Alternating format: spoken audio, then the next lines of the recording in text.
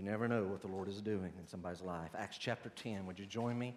If you're joining us online, thank you for being with us. So if you're in house, you've got a Bible in your hand, you got it on your tablet, you got it on your phone. You're like me, you got leather and paper and ink like that. So you're going to want to have that in front of you this morning. So we're in Acts chapter 10. We've been going through the book of Acts. And this is a narrative, right? So this chapter is building very much. It's one long narrative. Very important chapter. And I know most of you have been here the last 2 weeks. And even if that is true, we still need a little bit of review. But I also know that every week there's some folks that haven't been here for any of that. And there's no way possible I can give all of the background and get us back up to really set the stage for verse 23. But Lord willing, we're going to try to look at verses 23 to 33 this morning. So here's the scene. Let's do this quickly. Let's get our minds ready. It's the early church, and some barriers have been falling, right? And some barriers have been coming down between Christians even and God's people. And so what we've been learning for 10 chapters now is that Judean Jews are no better than Galilean Jews, so that wall's been removed. And then we learned that native-born Jews, Jews born in the land of Israel, are not better than Hellenistic Jews who were born outside of the land of Israel. Jews, still nonetheless, but these native-born are not better than them. They're not. So that wall has come down. And then we've learned that there's this other wall that existed between Jews and Samaritans, so Jews and half-Jews. And so the Samaritans have come into the church, trusted Jesus as Savior, and so that wall has come down. But now, what we've been finding in this chapter, the reason it's so key, is the last wall and the biggest one that existed between people, God's people in the Old Testament, and becoming the church in the New Testament. Remember, we're looking at 2,000 years ago in our text. So there may be somebody here, you're like, I know hardly anything about the Bible. What we're about to read is playing off of the times where Jesus has just left the earth. All they had was the Old Testament. They had none of the New Testament in print. They were living it. It had to be written, right? So we're going back to that time period. And so the last wall of partition that needs to come down between God's people is between Jews and Gentiles. And what we're going to learn by the end of the chapter is Jews are not better than Gentiles in the church. But there's a process that God had to make that really clear. And so what we found is, this is important, at this point, the church is probably 7, 8, 10 years old. The church, these people who've trusted Jesus as Savior, they've moved out from under the shadowy faith of the sacrificial system. They've moved on from that. They're putting their faith and trust in Jesus as Savior, and they're saved, and they're now part of the church, the body of Christ, the spiritual body of Christ. And so what we found is, from day one, at the day of Pentecost, there were Gentiles, born Gentiles, who had become Jews by faith in the Jewish system, becoming baptized to be a Jew, to transition as a Jew, and if they were males, being circumcised to become a full-fledged Jew. And then they heard the gospel about Jesus and became a Christian. That already existed. This is unique and new and so important because we're finding Gentiles are going to become Christians without having to take the step of becoming Jewish. And here's how God has done it. So we've spent 2 weeks looking at how God has prepared two key men. First of all, we noticed our test case, right? This man's name is Cornelius. He's a Roman centurion. He's over 100 soldiers. He's a commander in their army. Listen, he's a very good man, a moral man. He's lost. He's unsaved. He's on his way to hell, but a very good man. You would love to have him as your neighbor. But he's really generous to the Jews. God in His providence has brought this man to be on a post stationed in the land of Israel. And in doing that, he's been exposed to Judaism. And it's hitting true in his heart. And he's abandoning his old pagan religion. And he's actually going down to the Jewish synagogue. They let him sit in the back. He's a God-fearer, but he's not yet a Jew. Something's just not right. He knows that becoming a Jew is just not going to do it, but he doesn't know how to get saved. He doesn't know how to have a right relationship with the Lord. And so he's going and he's listening. And he gives to the Jews. He's generous, the poor among them. He helps them out. And he prays. He offers prayers to God. And he kind of falls in line, apparently, with the times of the day that the Jews pray. And so he's religious. He's just lost. He's a good moral guy. He's just lost. He doesn't know what to do. And he's praying. And he's being generous. And he's going and studying the Bible. And he's hearing it taught. And then God, one day around 3 o'clock in the afternoon, sends an angel, and an angel shows up in his house and says, Cornelius, hey, all that generosity you've been doing, God's taken notice of it because you've been blessing the Jews. And so God's going to bless you for that specific thing, but also your prayer has been heard. And so the angel says, here's the answer. You need to send to the town 30 miles away, send some men down, bring a man named Peter. His name is Simon Peter. Ask him to come up here, and he'll tell you what you need to do. And so he sends 3 men, and off they go. That's day 1. Okay, that's day 1. On day 2, so we're assuming they're leaving somewhere late in the afternoon. On day 1, Cornelius has a vision, sends his men, off they go. There's 3 of them. Day 2, they actually arrive down in Joppa, 30 miles away, and they show up to the house. They're making their way over to this house where Peter is at. Peter has no idea that they're on their way. He has no clue, but around noon, 12 o'clock, Peter goes up on the rooftop. They're making food in the house, so this is his escape to just get some alone, silent solitude with God. He's praying, but he falls into a trance. It's very important. He falls into a trance, and God gives him a vision of this giant sheet. Giant sheet that is kind of held by its 4 corners upside down, and it's full of animals. And the sheet comes down, and it opens up, and it's full of all kinds of animals, all kinds of reptiles, all kinds of birds. And by all kinds, we mean what the Jews considered clean and unclean. And remember, the Old Testament book of Leviticus told them what were clean animals they could eat and what were unclean. And there's a mixture, and the strangest thing happened on this roof. God's voice tells Peter to get up off his knees from praying, go kill some of those animals and start eating them. But there's unclean animals among them, and he rejects. And he says, not so, Lord. I'm not going to do it because I've never eaten anything that's unclean. I'm a good kosher Jew. I don't eat unclean animals, and I'm not starting now. Notice what he said. By no means, Lord. And then the Lord actually answers back in this vision on the rooftop, and he says, whoa, what God has called clean, don't you call common. And we learned last week what God was saying is, Peter, I'm not asking you to eat unclean animals. I'm telling you to eat animals that I have now made clean. I have lifted the prohibition against them. I've abolished the dietary laws. And we saw it really started back in the Gospel of Mark, where Jesus had already done this. And then we saw it reiterated in the book of Acts historically. And then we saw last week that the dietary laws have been abolished. We saw that bore out in like 3 of the New Testament doctrinal books of the epistles. And so the Lord says to him again, whoa, rise, Peter, kill and eat.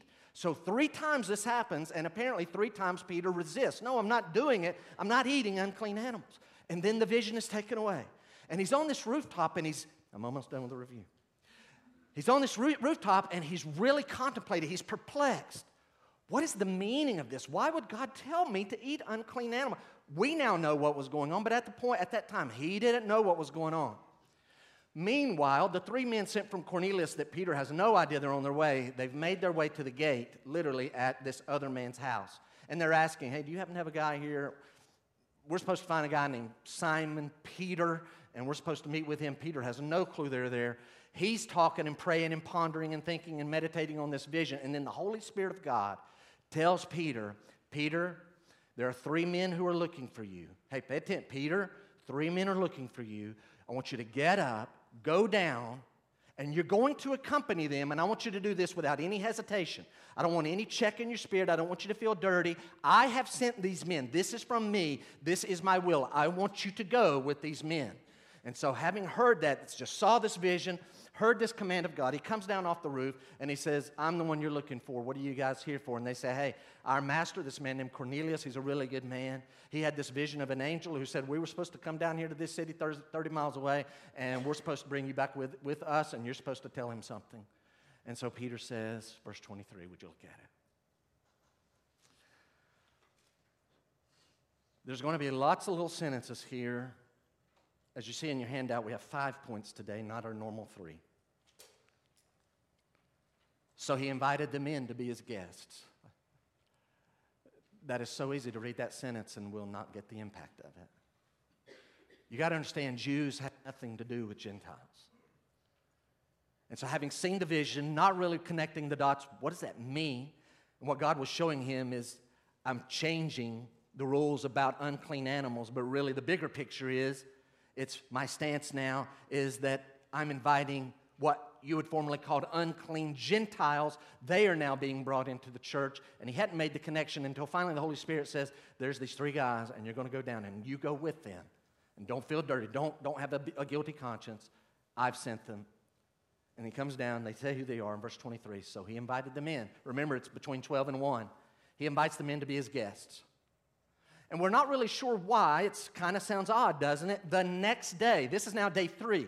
Everybody tracking with the time. Day 1, Cornelius has a vision, sends his men out. Day 2, they actually arrive around noon. Tells me they're moving on an animal. They're moving pretty quick. Either that or they're traveling through the night. Something. They're moving quick. They're there the next day. They finally encounter. Peter invites them in, but they don't leave that night. Yes, we'll go with you. So he invites them in to be his guests. The next day, he rose and went away with him. Feel the weight of that. He went away with him. He accompanies these Gentiles. And some of the brothers from Joppa accompanied him. Feel the weight of that. Everybody with me? Come on in the house. Here comes Gentiles in Peter's house that he's renting and lodging in. Next day, he goes with the Gentiles, and there's some Christian Jews in the church at Joppa. They go with him, and he's with them. And off they go. So here they go. And now verse 24. And the following day, is everybody noticing that? We're now on day 4. Day 1, Cornelius' vision. Day 2, his men get to Peter's house. Peter invites them in the house. They stay overnight. Day 3, at some point, they leave, but they don't make it all the way up there, and so they have to stay over till the next day. And we're going to find out in a moment, they're not going to actually get to their destination until 3 o'clock in the afternoon. So something is delaying all the traveling. I think I have an idea. Reading between the lines. Here we go. And on the following day, which is day 4, they entered Caesarea. So here finally, these 3 men, Peter and this group of men from the church in Joppa, these Jewish Christians. On the following day, they entered Caesarea. Cornelius was expecting them and had called together his relatives and close friends. So he knows about the time they're going to arrive. There's a group of people waiting. When Peter entered, and the idea is like, obviously he's here. So Peter entered, it's not real clear the wording.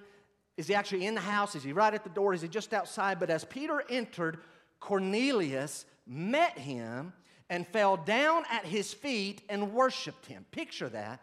He's here.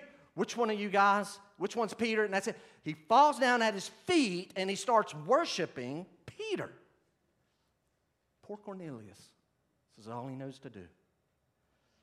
But Peter lifted him up, touching the Gentile at his door. Peter lifted him up, saying, "Stand up. I too am a man. I'm just a man. I'm a man. Stop." And as he talked with him, so they have some kind of conversation at the door area, he went in and found many persons gathered. Like, whoa. Didn't know all you guys were going to be here. And he said to them, Peter's now talking to the Gentiles in this house, "You yourselves," get verse 28, it's important. "You yourselves know how unlawful it is for a Jew to associate with or to visit anyone of another nation." You guys do know how unlawful it is for Jews to do what I'm doing. "But God has shown me that I should not call any person common or unclean." The point of the vision and the point of the command of Christ is now sinking in. He's getting it. He's been meditating on it. He's there. He knows what's going on. We don't do what I'm doing. But God has shown me I cannot call you guys common or unclean. So when I was sent for, I came without objection. I asked then why you sent for me. Isn't this a little strange if you've been tracking with this whole time? Like, I got to ask you, I think all I can gather is it's probably something like this. Cornelius, I've heard their version. I just need to hear it from you. We're really going to do this thing. What's actually happening? What's going on?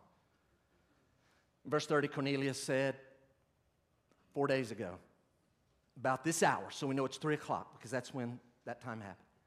4 days ago, about this hour, I was praying in my house, and at the ninth hour, and behold, a man stood before me in bright clothing. We know this is what it looked like. This angel takes the form of a man in bright clothing. So you want to know what happened? It was about this time of the day. I was standing right over there, and he was standing right there. And in verse 31, this angel said, Cornelius, your prayer has been heard, and your alms have been remembered before God. He tells me my prayer's been heard, my alms have been remembered before God. Send, therefore, to Joppa and ask for Simon, who is called Peter. He's lodging in the house of Simon, a tanner, by the sea. So I sent for you at once, and you've been kind enough to come. Now, therefore, we are all here in the presence of God to hear all that you have been commanded by the Lord. That's what's going on. And so that's today's text.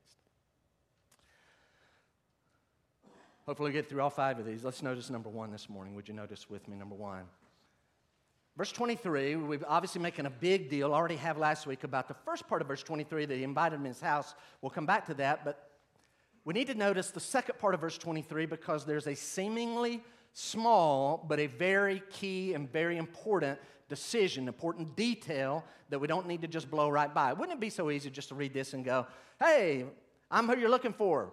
What do you guys need? Well, our master Cornelius and this and this and this happened. And, oh, okay, come on in. The next day he left, and then they got to Caesarea, and he went in. Wouldn't it be so easy to just read it that way or to read it this way? So he invited them in to be his guests. The next day he rose and went away with them, and some of the brothers from Joppa accompanied him, and off they go. But don't miss the second part.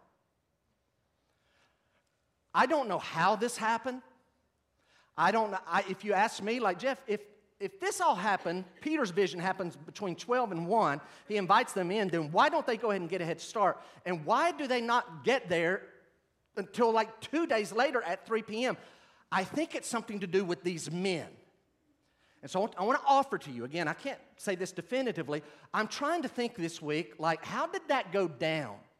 For Peter to go to these Christian Jewish brothers in Christ at the Joppa church, how did they go down that they end up becoming? We find out in chapter 11, verse 12, that there's 6 of them. There's 6 of these men, and they're going to accompany him. Does he go up to them and say something along this line? Hey, guys, listen. Hey, y'all come on in. I need you to get word. Go get so-and-so and so-and-so and so-and-so. Tell them to come here. Or you guys make yourself at home. I'll be right back in a little bit. I got to go meet some men. Hey, guys, did it go like this? Hey, guys, listen. I need you to go with me. What do you mean, go where? I'm going up. I'm going to Caesarea. Something as big is happening. I need you. Yeah, but I've got my kids' Little League game tomorrow. You got to not do that. Yeah, but I told my wife, you need to be there. You got to go with me. Is that how it happens? Or, I think one of 2 things. Either, pay attention here, either God lets Peter have an insight and foresight and wisdom to realize how important it's going to be that these 6 men are there when it all goes down at the end of chapter 10, which we've not even read yet, how important it is for them to be there. Does God show Peter that? Very well, maybe. Maybe it was. I need you to be there. This is important. Or is it this? Peter has no clue. Maybe maybe God just prompts his heart and his mind. Hey, guys, I'm heading up to Caesarea. I'm going to make an important meeting. Any of you want to go? I'll go. Anytime to hang around you, Peter. All right, just throwing it out. I don't know which of the 2. You may say, surely it has to be the first option. Would you look at the screen? Psalm 37. Look at the screen. Psalm 37. Look at verse 23 on the screen. Watch it. Look at it. The steps of a man are established by the Lord when he delights in his way. So I'm talking about, did the providence of God, which we finished on last week, did God in his providence just prompt Peter to do something and set in motion something? He has no idea how important it is. And that's what ends up actually happening. In other words, here Peter is just delighting in the Lord, and the Lord is just establishing all of the steps, and God is making it happen. And Peter has I don't know. Does either Peter sees it, man, this is important, got to have this, or, hey guys, you want to go? Sure, yeah. And off they go. Now, if you're listening and you're saying, what is the big deal if they went or not? So some guys went with Peter. Ivor Powell writes the following. Talking about what happens at the end of chapter 10, Powell writes, quote, hear it, taste it. What was about to take place would have repercussions throughout the entire church. Legalists would violently object to the welcoming of uncircumcised Gentiles. This is coming. This is going to run through the rest of the New Testament. Let me say that again. Legalists are going to violently object to the welcoming of uncircumcised. Hey, they can't come in the church. He continues. Emissaries, this is not on your handout, but listen to what Powell writes. Emissaries insisting on the obedience to the commandments of Moses would trouble the church for many generations. Y'all getting that? Why is it important that these 6 guys go? Again, legalists will violently object to the welcoming of uncircumcised Gentiles, emissaries, people in the church, saved, unsaved, living in among God's people. They will be insisting on the obedience to the commandments of Moses. They would trouble the church for many generations. Let me translate that. But the Bible says, and they'd be able to point. No, the Bible says they have to be circumcised. And so Powell writes, Peter would need reliable witnesses to corroborate his testimony. Does he know how important? 6 men end up going with him. Something big is going to happen at the end of the chapter, something new. Would it have technically been enough for Peter to be there and to experience it, to see it, and to hear it? Notice I just said, see and hear. Would it be enough? Peter, yes, Peter could tell the truth. Could God have sent one other guy? Hey, take him. And so that way, one other guy would say, I was there too. Peter's not lying. He's telling the truth. Let every word be established by the mouth of 2 or 3. God doesn't send 2 or 3. He ends up letting like this perfect number, 7 men see what's going to happen. There's an old saying. Some of you may know it. It says, a stitch in time saves 9. You ever heard that? Some of you are like, what? So if you have something that tears, if you put a stitch on that little tear in time, 1 stitch will do. A stitch in time saves 9. If you don't get that stitch in there in time, well, the rip keeps growing and growing. You're going to need 9 stitches later on. Did God tell him how important this is? Or does Peter just like, hey, you guys want to go? Yeah, come on. Sure, I don't think God will mind. Oh, God doesn't mind. This is important. Number 2. Would you notice in verses 24 and 25, Cornelius' love and Cornelius' humility? Did you see it?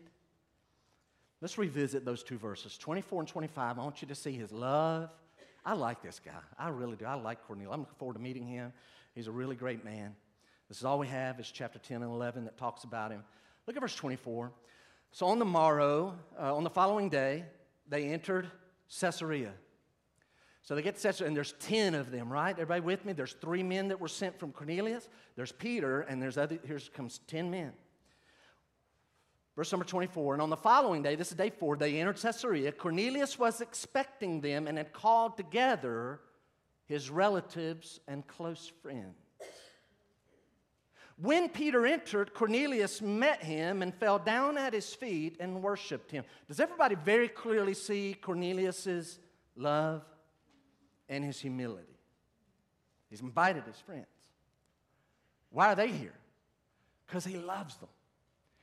He knows the message of salvation is going to be given today, and you need to be at my house. Now again, I want you to go with me. Use your mind. I'm trying to think, like Peter in that conversation with those 6 guys, what do the conversations of Cornelius and his family, how does that go down? He's got a couple of days, and he's rounding up people, and he ends up very successful. How far away did they live? Does he call them all together? Or does he go around town? Hey, Uncle so-and-so, I need you and your wife and Aunt so-and-so. You got to bring the kids. You need to be at my house on such and such a day. Why? It's a surprise. Is that what he does? Over here, so-and-so. Hey, cousin so-and-so, you and your kid, got to get to my house, and you need to be there on such and such a day. Why? I can't tell you. I can't tell you. I don't believe that's what happened.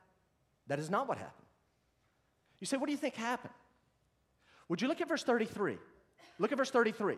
It's important. As Cornelius is giving his, Peter wants to know, hey, tell me how it went down. Look at the end of what we read a while ago, because here's our clue. Cornelius tells Peter, so I have sent for you at once, and you have been kind enough to come. Now, therefore, we are all here in the presence of God to hear all that you have been commanded by the Lord. Are y'all thinking? What does this tell you? They know why they're there. They are expecting something. This tells me that as Cornelius is going around rounding up his relatives and close friends, he's telling them about the angel. Did you see that? It doesn't say that, but do y'all feel that? Hey, you need to be at my house. Why?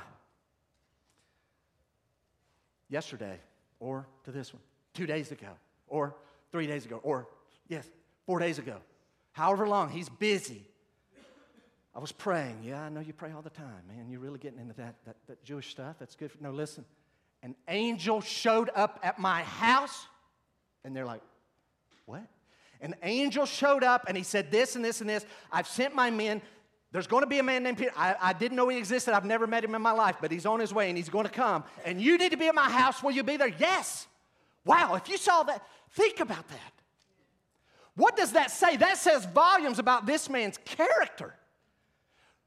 What kind of character do you have to go around and tell people, I saw an angel and you need to be at my house because something's big, and they actually respond and show up? That's big time.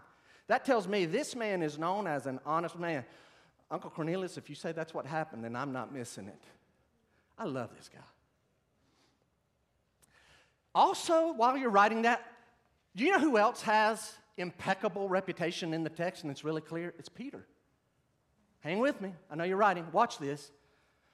Peter, you say, why the delay between the noon vision and letting the guys in the house, and apparently they leave so late the third day that they don't make it all the way there?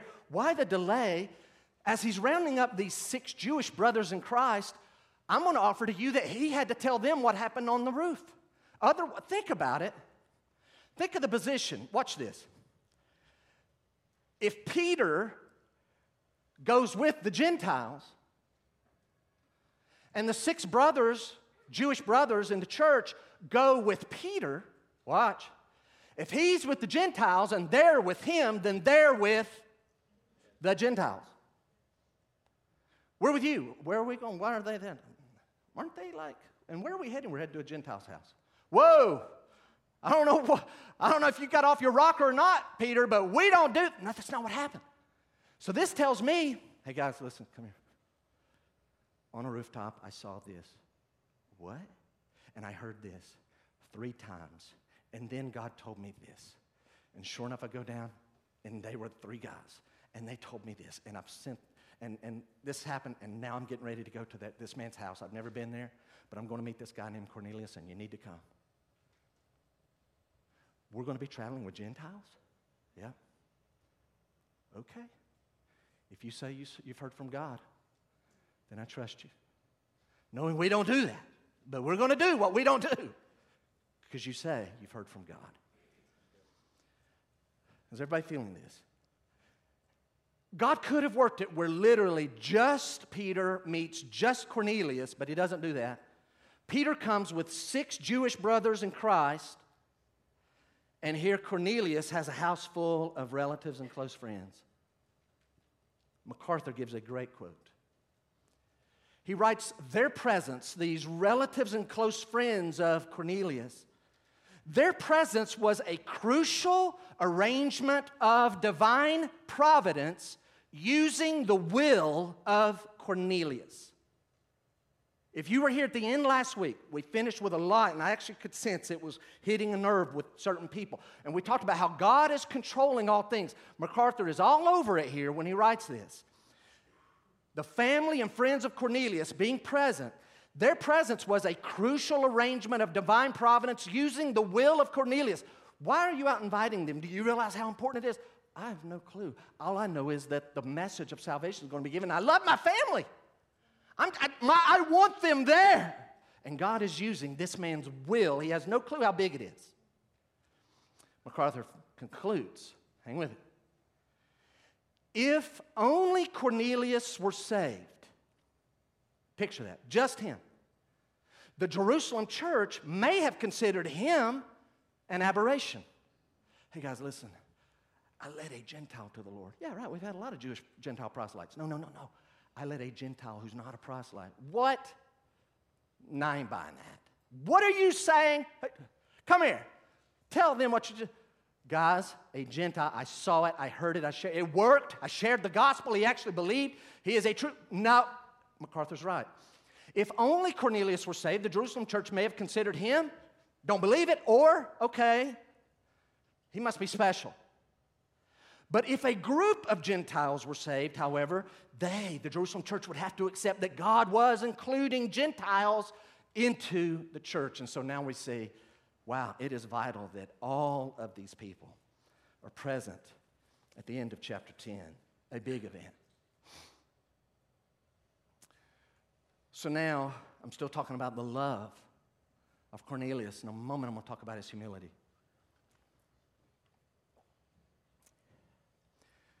Deanna and I spent 25 minutes talking about this next paragraph that I'm going to offer to you yesterday morning.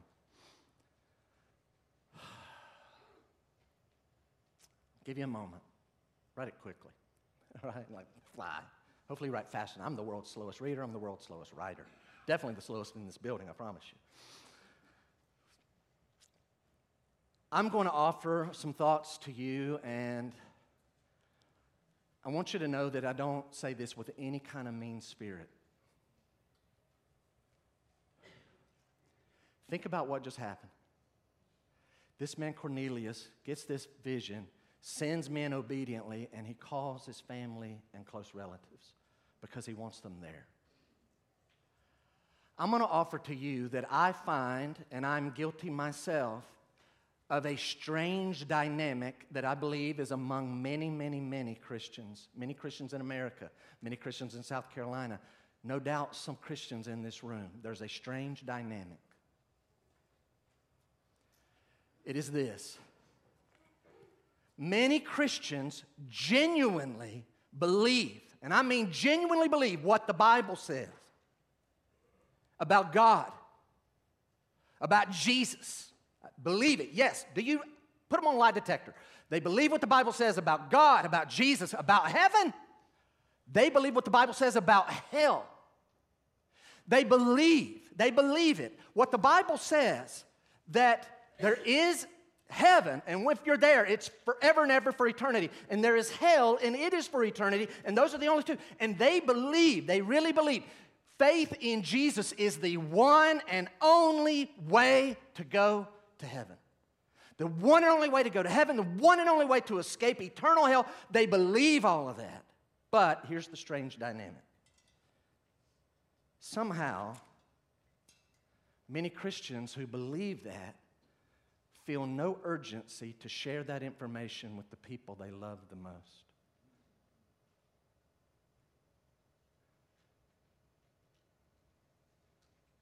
Am I lying?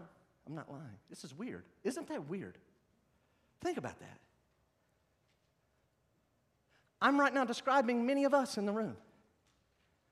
We believe God, Jesus, the one way of salvation, heaven, hell. We believe it, but somehow we're not urgently sharing this with the people we love the most. Personally sharing it. So I thought about that. Why is that the case? My number one answer I came up with this is probably people don't feel comfortable. They don't have a lot of confidence in their ability to share the gospel message accurately. This is not my thing. If that is true, I ask another question. If you really believe that, and if we really believe that, if they out there really believe that, wouldn't they spend their entire life, if need be, getting an understanding of this truth so that they can share it with the people they absolutely love the most? This is a strange thing. I've been guilty of this myself. I believe it. I really believe one way to heaven. Heaven, hell, and yet, why no urgency? It's a strange dynamic. I want you to understand my heart here. I am not saying this to question your love for your immediate family and your close friends. You love your family and friends just as much as I love mine. I am not saying this to make you feel guilty, like, that's me. I do believe it, and yet it doesn't somehow translate into urgency. I've never told my immediate family about the gospel. And yeah, I'm under that category of I don't feel comfortable. I just trust someone else will do it. Why have I never? Here's a man who knows the message of salvation is going to be, he gets his family together. He insists upon it, and they end up there. Like, how do we, I don't say this to condemn you this morning. You say, then what is your, and this was Deanna's point, like, what do you want to happen as a result of this? Number one, I want us to be enlightened. Like, wait, that is a strange thing. And some of us would have to say, that's me. What I really hope would happen is that you would be inspired by this man Cornelius and say, you know what, I want to be like Cornelius. I don't want to just love my family and believe the Bible. I want those two to come together so that my family and my close relatives and loved ones hear from me, the gospel. So guys, what I'm after is two things. Here's what I'm after. I've not done next week's message. I don't ever have time to do 2 or 3 weeks of preparation, right? I don't know where next week's message is going. I'm going to throw you a hint. If it goes how it should happen, we should get down to the essence, reduce the sauce. We should get to the essence of how to be saved. And so I'm going to just throw it out to you if there's anybody in your life, even if they're like on the borderline in the children's ministry, and you're like, they need to come. Apparently, the message of salvation should be reduced down to its essence next week. You may have somebody in your family that's a loved one or a close friend, and you know they've never heard the gospel. Would you be like Cornelius and invite them to come next week? But the other part of that is this. Listen, there is power in biblical public preaching, but there is inherent power in your position, particularly you who are parents. If you are a parent, you have inherent power. If you were to give this message, you say, I'm not really good at it. We have this thing we've been talking about, a 4-lesson Bible study. You don't have to be a scholar. Just get people in it. Somebody got saved just last night. A couple in our church led their neighbor to Christ by going through. They didn't get through chapter 1. Mike led one of our young people to the Lord. Didn't get through chapter 1 just recently. You don't have to be a Bible scholar. Just say, you know what? My family, my loved ones, they're going to hear it from me. If you're a grandparent, you have the power. Use it. If you're a child and your parents are older and they're about to die, you've got some power. If you're a brother or a sister, you've got some power. Use it. They may deny it. They may reject it. But don't let them die and go, boy, I wish somebody would have told them. Cornelius says, you got to get there. I don't know what to tell you. Somebody's coming who's going to tell. I'm talking about two things. Invite them and learn how to share it yourself. Verse 25.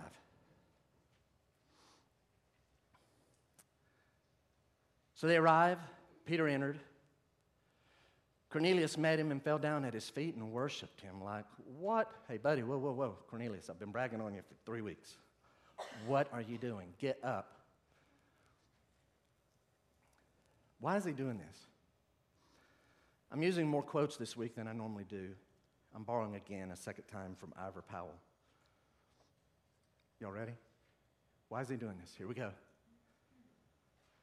He offers, Cornelius, having seen an angel from God, the centurion probably thought Peter to be another messenger of the same importance. Did you catch it? He's seen an angel from God. This angel says, send for Peter. He knows Peter's coming. Peter arrives. Which one of you is Peter? Pow, down he goes. Why are you doing this? Having already seen an angel from God, the centurion probably thought Peter to be another messenger of the same importance. In fact, Powell goes further. He says, perhaps he even considered Peter to be greater than the angelic messenger, since he was about to impart knowledge that the angel did not give. Does that make sense? Like, I'm supposed to send for him. You're not going to actually tell me how to be. I'm supposed to send for him. He sends, and here he comes. Maybe in his mind he's thinking, you terrified me. We saw that in the first part of it. You terrified me. Who's this person that's coming? Oh, you're Peter. And he falls down thinking, you must be greater than him because he says you're going to be the one that tells. And by the way, is that accurate or not? Is Peter greater than this? In the whole scheme of things? Yes, he is. Peter's an apostle of Jesus Christ. He outranks this angelic person. Bless his heart, all he knows to do is fall down and start worshiping. I'm almost done with the second point. We're noticing his love and his humility. Listen, 5 things about Cornelius. This is astounding. That this man falls down and worships at the feet of Peter. This is astounding. Why? Number 1, he's a man. And by that I mean an adult male. That's one. This is astounding because he's a man. Number 2, he's a military man. Military. A lot of testosterone, a lot of bravado. Number 3, he's not just any military man. He's a commander of 100 trained killers. Number 4, the nation that he's a commander in their army rules over Peter's nation. The Romans, Cornelius' nation, rules over Peter's nation. And number 5, Cornelius' family and close relatives and close friends are just right over there. I'm not saying all the time. Most men hate being put in positions where they appear vulnerable. And if they're going to be in a position where there's something that's going to happen that's going to be very humbling, a humbling event, usually we want privacy. Which one of you is Peter? You mind coming around the corner? Can we do this over here? Yeah, that's okay. Yeah. Hey, tell them we'll be in there in a minute. Go ahead and start on the chips and salsa. What do I need to do? This guy invites his family to watch him repent. When I get on my face, you got to be there. I love this guy. You got to be there when I fall on my face. That's humility. So what we can do, we can do 2 things at once. We can identify, man. We're going to identify, and we're denouncing your idolatry, Cornelius. That's idolatry, you're sinning. But we can also identify and admire his humility. The Roman is on his face before the Jew. God opposes the proud, but he gives grace to the humble. Number 3. Would you notice Peter's proper view of self? Do you see it? Verse 26. So this guy falls down at his feet. Peter lifted him up, saying, "Stand up, I too am a man." Probably went something like this. Which one is Peter? That'd be me. Hey, whoa, hey. You see that? It's like, hey, you got to stop that. We're not doing that. Why not? I'm a man. I'm just like you. Peter knows by himself, of himself, apart from Christ, apart from the grace of God, I'm no better than you. God's shown me this. I'm not better than you. You're just a man. I'm just a man. Just a man here. That's all. Stuart Custer words it this way. And you have several references, and they're really accurate to his point. Custer writes, quote, Peter, like every other good man in Scripture, refused the worship. Worship was offered. Got a man at his feet, a Roman soldier. About time these Romans bow down to we Jews. Not in Peter's mind. Custer writes, Peter, like every other good man in Scripture, refused the worship he offers. Evil men and the devil may relish such an opportunity, but good men and angels honor God. Good men and angels always honor God. And you see those references. Acts chapter number 12, we'll get there eventually. What we find is this man named Herod, one of the Herods. He's going to give a big speech, and everybody's going to say, wow, you have the voice of a God. Wow, to hear you talk, it's like the gods are speaking. And he's going to soak it all up, and he's going to wallow in it. He's going to love it, and it's going to cost him dearly. You see, Matthew chapter number 4, what do we find there? Jesus has not eaten for 40 days. He's being tempted in the wilderness. And paraphrasing here, it's like Satan says, you know what I want to see? I want to see those knees bend. I want to see you get down in front of me. If you'll worship me, I'll give you the kingdoms of heaven. Satan loves to be worshiped. Wicked men love to be made much of. But good men and angels, Acts chapter 14, you're going to find Paul and Barnabas. A whole city's going to come out and try to worship them. And they're going to be like, stop it. No, don't do it. We are men just like you. Then you see the last chapter in the book of the Bible, Revelation 28. Here's John the Revelator getting all this revelation from this angelic being, and John falls down here in verses 8 and 9 and starts worshiping this creature, and this creature says, stop, I am just like you, I'm just a servant of God. Good men and angels will not receive adoration that belongs to God. I noticed something, and I throw it out. mainly to me, but also to you to check your heart.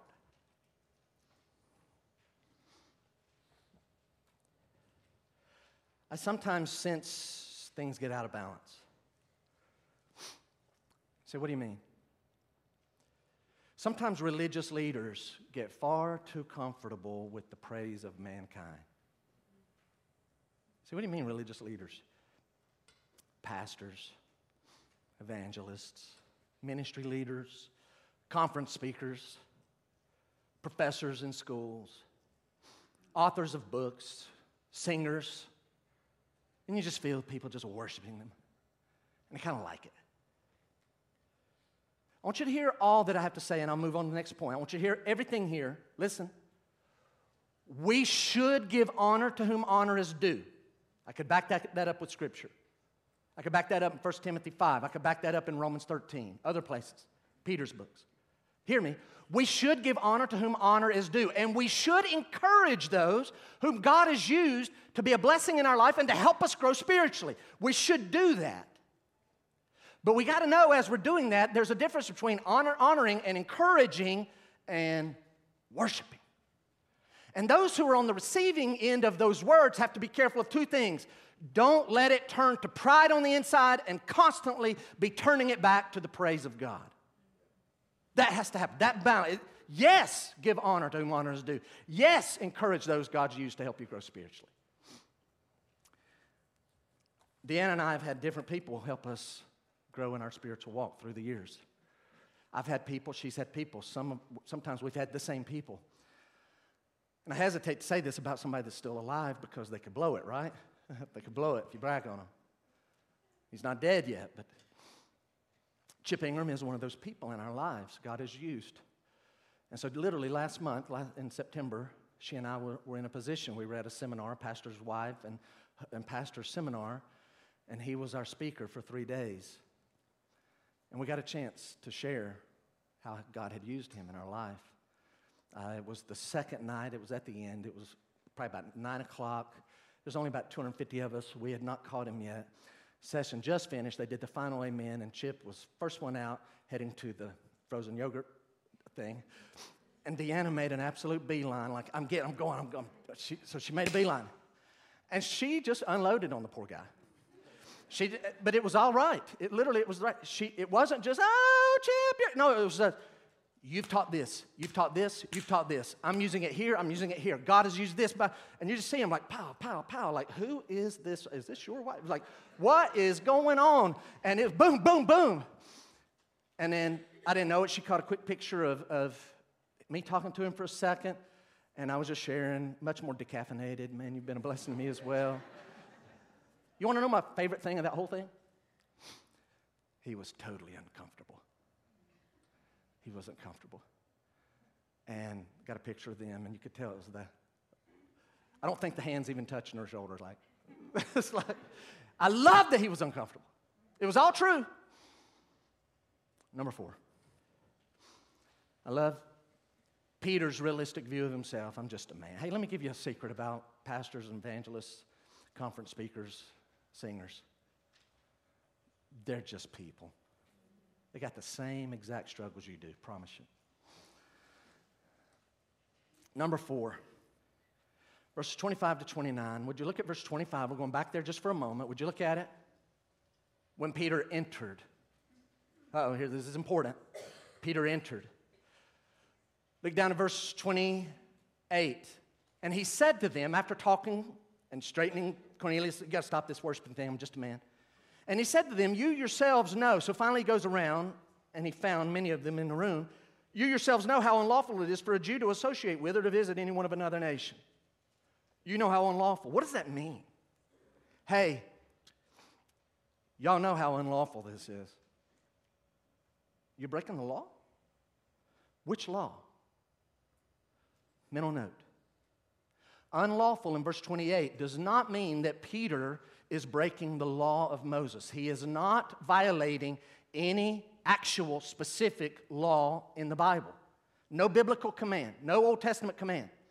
What he's breaking are the oral Jewish traditions that they had built up that made Gentiles like totally unapproachable. They were so scared that Gentiles may eat something that was unclean and it may end up rubbing off on them. They literally would like have nothing to do with us at all. It was like very much shunning, sometimes even hatred. And so Peter begins by saying, y'all do understand what I'm doing is considered by many people. Then why are you doing it? Because for 51 hours, the meaning of the vision and the command of God, the Holy Spirit had sunk in, and he finally realized, we're not any better than you. God has said that you are now candidates to become clean through Christ. And so the meaning of the vision is really sinking in. Listen to me. But there's levels of what Peter does. It is one thing if in verse 23, it's important, it's one thing if Peter invites Gentiles into the house he's lodging in and entertains them as his guests. That's big time. That's one thing. But it's a whole other level to find himself in the house of a Gentile Roman centurion filled with other Gentiles. That's like whole other level. What are you doing? In fact, I want you to note a word. It's in verse, what verse is it? Let me find it. Verse 27. Let me back.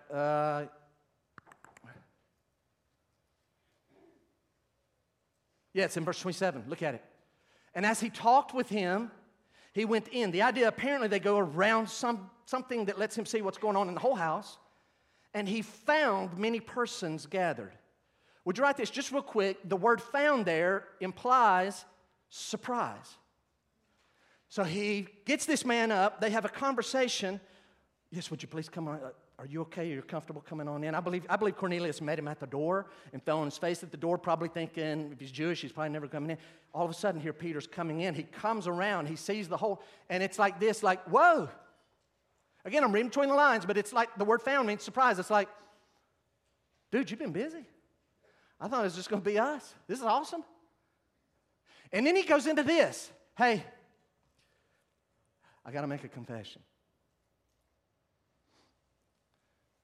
Y'all do know that under normal circumstances, I would never be in a house like this with people like you. That will win you some friends. Hey, just so you know, normal circumstances, I'd never be in a house like this with people like you. But listen, I'm not saying that to offend you, to make you mad at me, to make you think I think I'm better than you, because listen, I don't. I don't say that so that you'll think I'm one of the good Jews. I'm one of the nice Jews who's willing to come into Gentile house. It isn't about all of that. Here's what, listen, I'm saying how unlawful it is because I want you to understand God is doing something brand new and something massive. It is not that God has allowed me to be here. God has orchestrated the whole thing, and God has commanded me to be here. This is of God. I'm supposed to be here, and I will be doing this. Maybe the most important part of this whole message is what you're about to write, and I'm going to go ahead and warn you.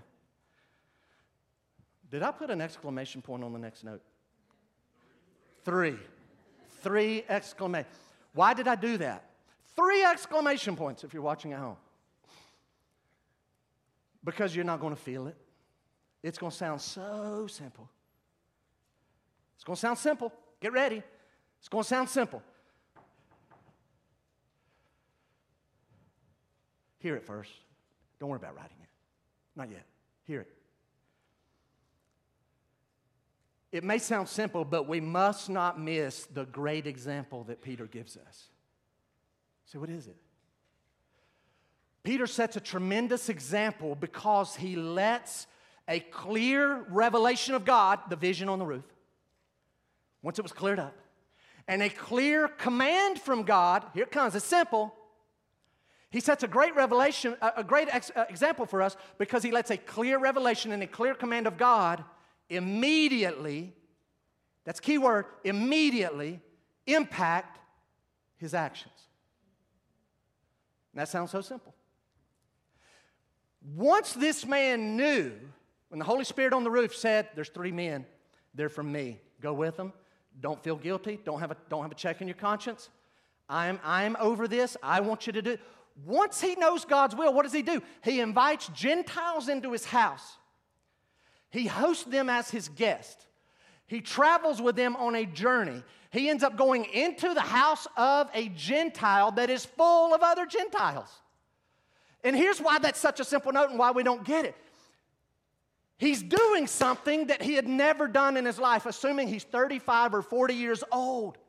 Feel this. For his whole life, he's never done this. But here's the key. As soon as he knows it's God's will, he starts doing it. Like immediately puts the action into his life. That's big time. That's a massive example. Say, really? Newsflash. The goal, the call, is not to spend your life reading the Bible and studying the Bible and listening to Bible teaching and listening to Bible preaching. That is not the point. The point is to spend your life reading the Bible and studying the Bible and listening to biblical teaching and preaching so that when God reveals truth to you, you will put it into your life and let it affect you immediately. Immediately. I like this guy, Peter. He's growing. He's not Paul, but he's growing. He's growing on me. I like him a lot. This is big time. He just flipped the script, man. Never done that in my life. And God says, go with them. Okay. You boys come on in. Like in there, come on in. He's having us. He must not know. Oh, I know who you are. I know what you are. Got to ask you some questions. And you need to do this. What would change in your life that's been part of your life? What would change immediately if you actually applied the truth that you already have heard? You say, nothing, I'm doing it all. Do y'all know that probably in this room, probably watching online right now, there's probably someone in this room who many, many times in their life has heard this. If you'll confess your sins to Jesus and ask God to save you and believe that He will, you'll go to heaven for eternity. You've heard that over and over, but you've never done it. I hope this person doesn't mind me. I'll not embarrass them by saying 3 people will know who I'm talking about. 2 weeks ago, I had something happen 2 weeks ago I've never had happen in my life. Someone after church showed interest and wanted to become a Christian. So I went in my office, and I wanted to make sure, like, hey, is this something you're wanting to do? Nobody else is pressuring. Like, no, I want to do this. And so I did what I normally do. I said, let me ask you, I just need to know where you're at already. What do you think it takes to have your sins forgiven and go to heaven? Live with God forever. What do you think has to happen? You know what the person said? Said, I guess I'd have to ask Jesus to come into my life and save me. I said, do you mind if I write that down? No, that's fine. I wrote that down and I said, what was my next question? Is there anything else that you would say has to happen? You know what they said? No, that's pretty much it. I just asked you, what do you think you have to do to go to heaven? You told me I'd have to ask Jesus into my heart. And that's a word phrase we use that's not in the Bible, but we get the idea. And I would have to ask Him to save me. And I said, I'm not trying to be disrespectful, but I just need to ask you something. You just told me that's your answer, and I asked you what else, and you said, nope, that's pretty much it. So I got to ask you, have you ever done that? You know what the person said? No. You just gave me that answer, but you've never done it. I said, why? And just in innocence, and I love the humility, right there in front of family, kind of like Cornelius. Family was sitting right there in the room. It was like, I just didn't know if I'd do it the right way. And then they asked Christ to save them a few minutes later. There's probably somebody in this room, you've heard the revelation of God, but you've just never let it actually impact your life. I'm not going to harp on it again. There's probably Christians. I'm sure there are Christians. You've heard me hit for 2 weeks in a row and multiple times in the past this idea of if Romans 6, if you'll understand, you don't have to sin. You're dead to sin because of Christ. But if you'll consider you don't have to sin when it starts tempting you, and if you'll be busy giving your eyes and ears and mouth and hands and feet busy as instruments of righteousness for God, you will have victory over sin. There are people here right now, you've heard that, And if you were to actually apply that, it would change your life. What area of your life, if you were to take the truth you've already heard and actually apply it, it would there are people, you have tucked away somewhere some verses about prayer, front and back. And if you were to just go home and just take that and literally start putting it into practice, you'd come back in a week or two going, this is amazing. How come nobody ever told me to do this? Like my prayers, I'm actually praying now. This is crazy. I'm putting this truth about, yeah, we tried to say that many, many times, but I'm glad you finally did it. Is there somebody here this morning, this is you, you live so full of anxiety. If you were to go to Philippians chapter 4, verse 6, and just hear what the Bible says, be anxious. I'm having to use this lately. I'm going to go into why. I'm having to use this. I'm running to Philippians 4, 6 a lot. Be anxious for nothing, but in everything by prayer and supplication, with thanksgiving, let your requests be made known to God. We know that, but if we'll apply it. In the spirit of today's text, can I hit this one? Who, watching online, who's sitting here this morning, don't raise your hand, you know your heart. Racism has been part of your life. It's been part of your whole life. And you know what I mean? You got it honest. From day one in your house, you heard awful perspective and awful language. And it has affected the way you live. But if you were to go home and just look at Ephesians chapter 2, verses 11 to 18, that says the middle wall of partition is broken down. In the church, there is no Jew and Gentile and Jew and Samaritans, and there's no white Christians, and there's no Hispanic Christians, and Asian Christians, and African Christians. There's Christians. And right now, in your heart, is there somebody, don't raise your hand, is there somebody that you really have got it honest, but if you would just really apply that truth, you would immediately no longer have that. I mean, just it's time to kill it. You're you don't know what I grew up in. It was in my this and that and all around me. I get it, but it's time to kill it. You got to apply it immediately. Why have I not done this? Do it right now. And then lastly, here's our last thought. And it's brief, and it sets up for next week, and it's the confirmation from Cornelius' testimony. Peter's okay, before I launch, I need to know what all's going on. And Cornelius says, 4 days ago, I was in my house, and I was praying. This angel appeared. He looked like a man wearing bright clothing. And he said, hey, Cornelius, your prayers have been heard. Now, I know I preached on this 2 weeks ago, and I briefly alluded to it at the opening, so I'm just going to hit it again. You ready? Look at verse 31. The angel, this brightly clothed person that looks like a man, we know it's an angel from early in the chapter, in the middle of the chapter. This being says, quote, Cornelius, your prayer has been heard. Please get it. Everybody listen, watch. Cornelius, yes? Your prayer has been heard. God has heard your prayer. He didn't do this. Okay, good to know. Thanks. All right, just letting you know, God's heard your prayer. All right, see ya. No, here's the clue. Cornelius, your prayer has been heard. Send therefore. What does that mean? I don't know if anybody in here will get this. I'm going to throw it out. God's answer to Cornelius' prayer is your prayer's been heard, okay? Send, therefore.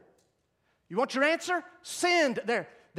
God's answer to Cornelius' prayer is what? Or maybe not even a what? Peter. The answer to your prayer is a person. Well, why don't you I don't tell you that. Send for him. He's going to tell you. Hear that again. The answer to this man's prayer is a person. Could it be that there are people offering prayers and we're the answer to their prayer? We're God's answer to their prayer.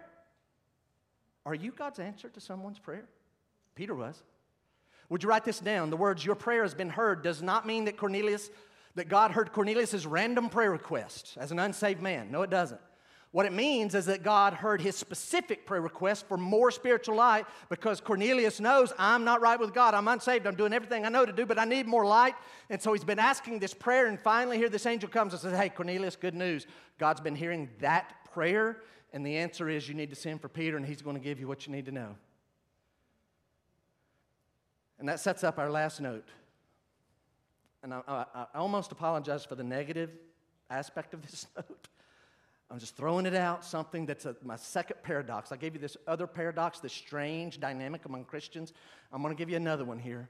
Here's this unsaved man that we know, according to verse number 2, prayed continually to God. And we've also noted in that first message, God does not hear the prayers of unsaved people. He hears one prayer of unsaved people, the prayer that's like, God, I'm not right with you, and I don't know how to be right with you. Would you please reveal how to get right with you? God will hear that prayer, but he doesn't hear your prayer to heal your child or your parents or to give you a raise. Or God doesn't hear all those prayers of the unsaved person, because prayer is reserved for Christians. Prayer is reserved for those who come in the name of Jesus. And yet here, would you write this down? In one of life's strange paradoxes, some unsaved people who can't pray try, while many Christians who can pray don't try. Isn't that odd? That is weird. I'm not saying there's a bunch of unsaved people out there trying to pray. I'm saying there are some unsaved people that are they don't feel anything. They don't get specific answers, but they're having a time. They have a time. They set aside and they say their prayers, and they can't really pray, but they're trying. Meanwhile, Christians who can pray aren't. Weird. I'll leave you with this thought. It's verse 33. I came without objection. I need to know what in the world's going on. And here's where Cornelius says, this and this and this happened, and we're all here. Do you see verse 33? So I sent for you at once. You've been kind enough to come. Thank you so much for coming, Peter. Now, therefore, we're all here in the presence of God to hear all that you've been commanded by the Lord. You ready? Here's the finale of today. And this sets for next week. This man and his family and close friends are the model congregation. They are the best. They are the perfect congregation. Say, why? They're all present. We're all here. 2, they are ready to listen. And if you'll come next week, what you're going to see, listen, they are so in tune. We are ready to listen. When this man, Peter, starts preaching the gospel, they are so much tracking. They are tracking with everything he says. They're actually doing it as he speaks. This is the perfect congregation. Heads bowed, eyes closed. Heads bowed, eyes closed. Is there something in your life that the Lord touched in your heart that needs to change immediately if you were to implement the truth that he's shown you? Like, was it one of those categories? Is there something like, wow, God's been saying this in his word. I know it's true. Why don't I be like Peter? I need to act on it. I just need to start, let it affect my actions immediately. Are you supposed to be the answer to God's prayer in someone's life? Are you the answer to someone's prayer? How? What are you supposed to do? Somebody's out there praying. They're asking God, and they're not thinking of you, but God is saying, yep, you're actually it. You're the answer. 2 more quick thoughts. Heads bowed, eyes closed. Is there someone that you need to give the gospel to, that you have a powerful position in their life? And you know what? They really need to hear it from you. And you're like, that's just not my thing. Do you just need to say, hey, get me one of those Bible studies? I want to go through it. I need to go through it with my son or my daughter, my brother, my sister, my mom or my dad, my best friend. I need to go through that. I want to be like Cornelius. And is there somebody in your life that God would say, you know what, I want you to invite them next week? Be like Cornelius. The essence of the gospel should be preached next week. How do we get saved? I mean, boiling it down.